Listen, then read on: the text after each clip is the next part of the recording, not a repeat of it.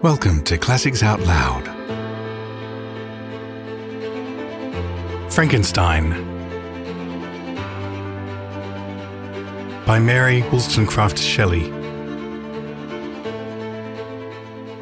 Letter 3 to Mrs. Saville, England, July 7th, 1700s. My dear sister, I write a few lines in haste to say that I am safe and well advanced on my voyage. This letter will reach England by a merchantman now on its homeward voyage from Archangel, more fortunate than I, who may not see my native land perhaps for many years. I am, however, in good spirits. My men are bold and apparently firm of purpose, nor do the floating sheets of ice that continually pass us, indicating the dangers of the region towards which we are advancing, appear to dismay them. We have already reached a very high latitude. But it is the height of summer, and although not so warm as England, the southern gales, which blow us speedily towards those shores which I so ardently desire to attain, breathe a degree of renovating warmth which I had not expected. No incidents have hitherto befallen us that would make a figure in a letter. 1 or 2 stiff gales, and the springing of a leak are accidents which experienced navigators scarcely remember to record, and I shall be well content if nothing worse happens to us during our voyage. Adieu, my dear Margaret. Be assured that for my own sake, as well as yours, I will not rashly encounter danger. I will be cool, persevering, and prudent. But success shall crown my endeavours. Wherefore not? Thus far I have gone, tracing a secure way over the pathless seas, the very stars themselves being witnesses and testimonies of my triumph. Why not still proceed over the untamed yet obedient element? What can stop the determined heart and resolved will of man? My swelling heart involuntarily pours itself out thus. But I must finish. Heaven bless my beloved sister, R.W. Letter 4 to Mrs. Saville, England, August 5th, 1700s. So strange an accident has happened to us that I cannot forbear recording it, although it is very possible that you will see me before these papers can come into your possession. Last Monday, July 31st, we were nearly surrounded by ice, which closed in the ship on all sides, scarcely leaving her the sea room in which she floated. Our situation was somewhat dangerous, especially as we were compressed round by very thick fog. We accordingly lay to, hoping that some change would take place in the atmosphere and weather. About 2 o'clock the mist cleared away, and we beheld, stretched out in every direction, vast and irregular plains of ice, which seemed to have no end. Some of my comrades groaned, and my own mind began to grow watchful with anxious thoughts, when a strange sight suddenly attracted our attention, and diverted our solicitude from our own situation. We perceived a low carriage, fixed on a sledge and drawn by dogs, pass on towards the north, at the distance of half a mile. A being which had the shape of a man, but apparently of gigantic stature, sat in the sledge and guided the dogs. We watched the rapid progress of the traveller with our telescopes until he was lost among the distant inequalities of the ice. This appearance excited our unqualified wonder. We were, as we believed, many hundred miles from any land, but this apparition seemed to denote that it was not, in reality, so distant as we had supposed. Shut in, however, by ice, it was impossible to follow his track, which we had observed with the greatest attention. About 2 hours after this occurrence, we heard the ground sea, and before night the ice broke and freed our ship. We, however, lay to until the morning, fearing to encounter in the dark those large loose masses which float about after the breaking up of the ice. I profited of this time to rest for a few hours. In the morning, however, as soon as it was light, I went upon deck and found all the sailors busy on one side of the vessel, apparently talking to someone in the sea. It was, in fact, a sledge, like that we had seen before, which had drifted towards us in the night on a large fragment of ice. Only one dog remained, but there was a human being within it, whom the sailors were persuading to enter the vessel. He was not, as the other traveller seemed to be, a savage inhabitant of some undiscovered island, but a European.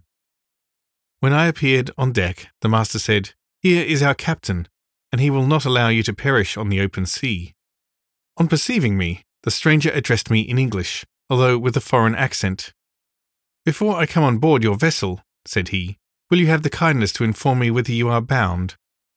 You may conceive my astonishment on hearing such a question addressed to me from a man on the brink of destruction, and to whom I should have supposed that my vessel would have been a resource, which he would not have exchanged for the most precious wealth the earth can afford. I replied, however, that we were on a voyage of discovery towards the northern pole. Upon hearing this, he appeared satisfied and consented to come on board. Good God, Margaret, if you had seen the man who thus capitulated for his safety, your surprise would have been boundless. His limbs were nearly frozen, and his body dreadfully emaciated by fatigue and suffering. I never saw a man in so wretched a condition.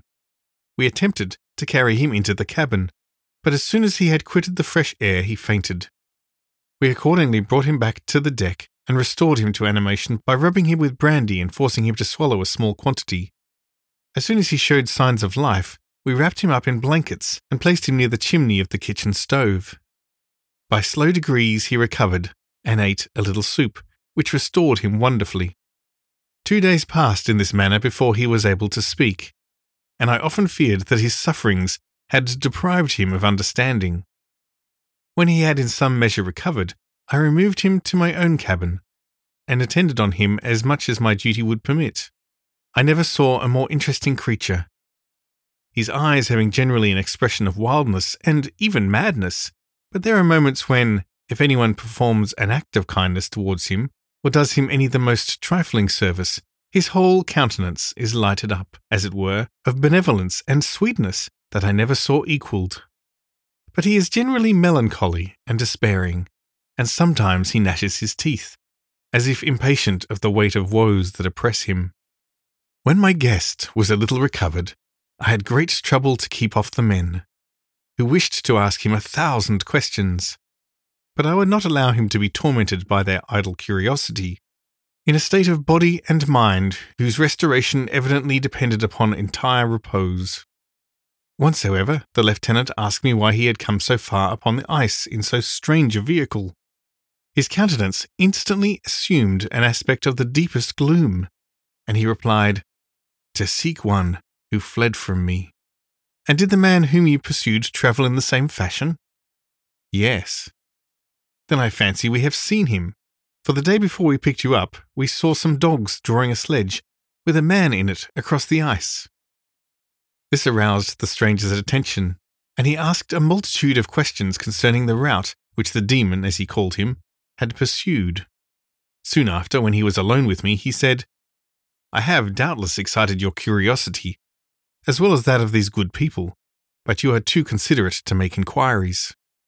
"Certainly, it would indeed be very impertinent and inhuman in me to trouble you with any inquisitiveness of mine. And yet you rescued me from a strange and perilous situation, and you have benevolently restored me to life." Soon after this, he inquired if I thought that the breaking up of the ice had destroyed the other sledge. I replied that I could not answer with any degree of certainty, for the ice had not broken up until near midnight, and the traveller might have arrived at a place of safety before that time, but of this I could not judge. From this time, a new spirit of life animated the decaying frame of the stranger. He manifested the greatest eagerness to be upon deck to watch for the sledge which had before appeared. But I have persuaded him to remain in the cabin, for he is far too weak to sustain the rawness of the atmosphere. I have promised that someone should watch for him and give him instant notice if any new object should appear in sight. Such is my journal of what relates to this strange occurrence up to the present day. The stranger has gradually improved in health, but is very silent and appears uneasy when anyone except myself enters his cabin. Yet his manners are so conciliating and gentle that the sailors are all interested in him, although they have had very little communication with him. For my own part, I begin to love him as a brother, and his constant and deep grief fills me with sympathy and compassion. He must have been a noble creature in his better days, being even now in wreck so attractive and amiable. I said in one of my letters, dear Margaret, that I should find no friend in the wide ocean, yet I have found a man who, before his spirit had been broken by misery, I should have been happy to have possessed as the brother of my heart. I shall continue my journal regarding the stranger at intervals, should I have any fresh incidents to record. August 13th, 1700s. My affection for my guest increases every day. He excites at once my admiration and my pity to an astonishing degree. How can I see so noble a creature destroyed by misery without feeling the most poignant grief? He is so gentle, yet so wise. His mind is so cultivated, and when he speaks, although his words are culled with the choicest art, yet they flow with rapidity and unparalleled eloquence. He is now much recovered from his illness, and is continually on the deck, apparently watching for the sledge that preceded his own. Yet, although unhappy, he is not so utterly occupied by his own misery, but that he interests himself deeply in the projects of others. He has frequently conversed with me on mine, which I have communicated to him without disguise. He entered attentively into all my arguments in favour of my eventual success, and into every minute detail of the measures I had taken to secure it. I was easily led by the sympathy which he evinced to use the language of my heart, to give utterance to the burning ardour of my soul, and to say, with all the fervour that warmed me, how gladly I would sacrifice my fortune, my existence, my every hope, to the furtherance of my enterprise. One man's life or death were but a small price to pay, for the acquirement of the knowledge which I sought, for the dominion I should acquire and transit over the elemental foes of our race. As I spoke, a dark gloom spread over my listener's countenance. At first I perceived that he tried to suppress his emotion. He placed his hands before his eyes, and my voice quivered and failed me as I beheld tears trickle fast from between his fingers. A groan burst from his heaving breast. I paused. At length he spoke in broken accents. "Unhappy man! Do you share my madness? Have you drunk also of the intoxicating draught? Hear me, let me reveal my tale, and you will dash the cup from your lips." Such words, you may imagine, strongly excited my curiosity. But the paroxysm of grief that had seized the stranger overcame his weakened powers, and many hours of repose and tranquil conversation were necessary to restore his composure. Having conquered the violence of his feelings, he appeared to despise himself for being the slave of passion, and quelling the dark tyranny of despair, he led me again to converse concerning myself personally. He asked me the history of my earlier years. The tale was quickly told, but it awakened various trains of reflection. I spoke of my desire of finding a friend, of my thirst for a more intimate sympathy with a fellow mind that had ever fallen to my lot, and expressed my conviction that a man could boast of little happiness who did not enjoy this blessing. "I agree with you," replied the stranger. "We are unfashioned creatures, but half made up. If one wiser, better, dearer than ourselves, such a friend ought to be, do not lend his aid to perfectionate our weak and faulty natures. I once had a friend, the most noble of human creatures, and am entitled, therefore, to judge respecting friendship. You have hope, and the world before you, and have no cause for despair, but I have lost everything, and cannot begin life anew." As he said this, his countenance became expressive of a calm, settled grief that touched me to the heart. But he was silent, and presently retired to his cabin. Even broken in spirit as he is, no one can feel more deeply than he does the beauties of nature. The starry sky, the sea, and every sight afforded by these wonderful regions seem still to have the power of elevating his soul from earth. Such a man has a double existence.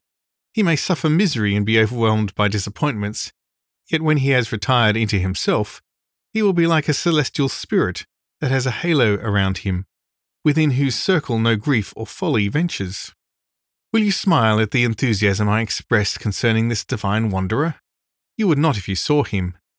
You have been tutored and refined by books, and retirement from the world, and you are therefore somewhat fastidious. But this only renders you the more fit to appreciate the extraordinary merits of this wonderful man.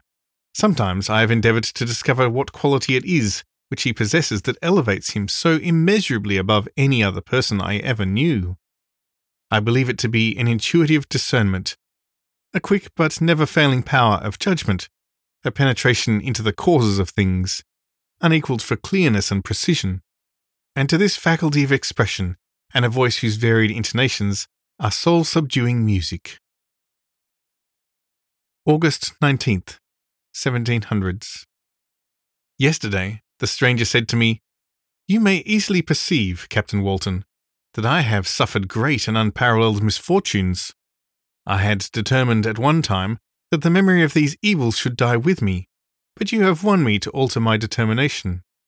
You seek for knowledge and wisdom as I once did, and I ardently hope that the gratification of your wishes may not be a serpent to sting you, as mine has been. I do not know that the relation of my disasters will be useful to you.